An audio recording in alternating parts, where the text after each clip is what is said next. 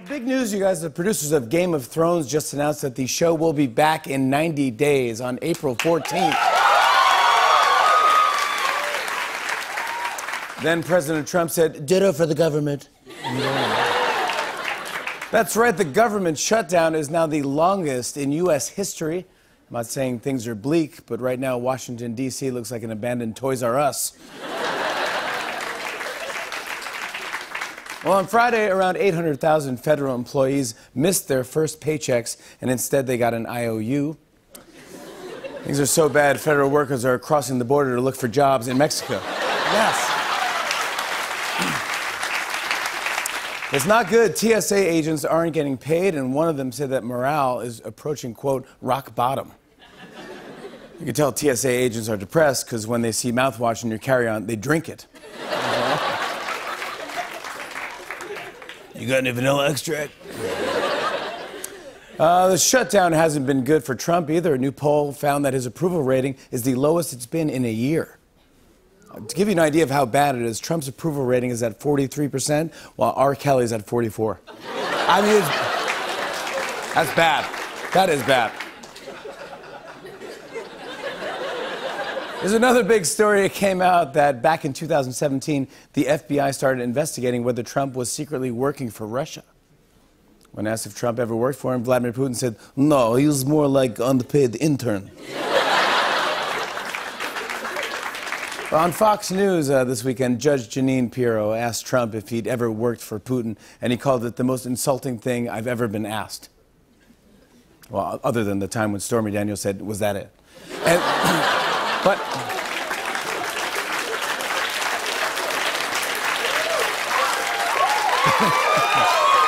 But in Trump's Fox News interview with Judge Jeanine, it seemed like Jeanine had a little trouble getting a word in. Watch this.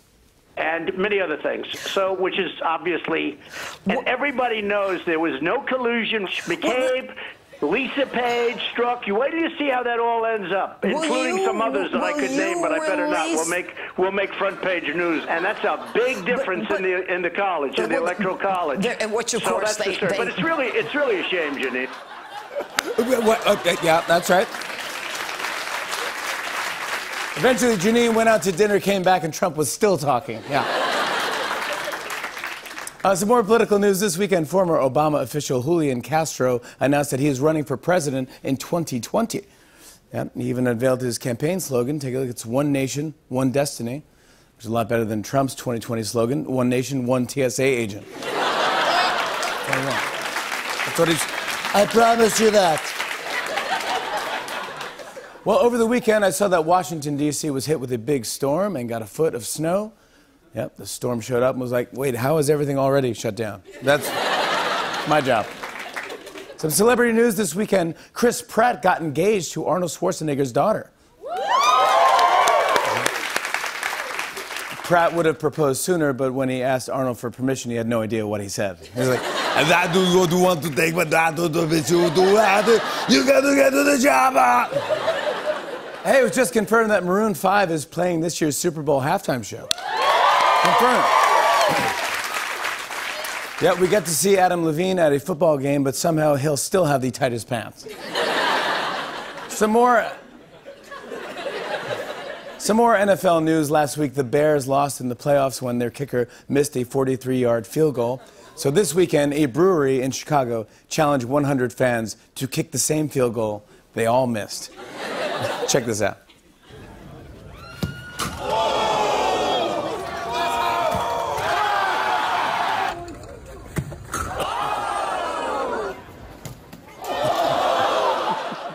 Technically, that last one split the uprights. So it does count. Technically.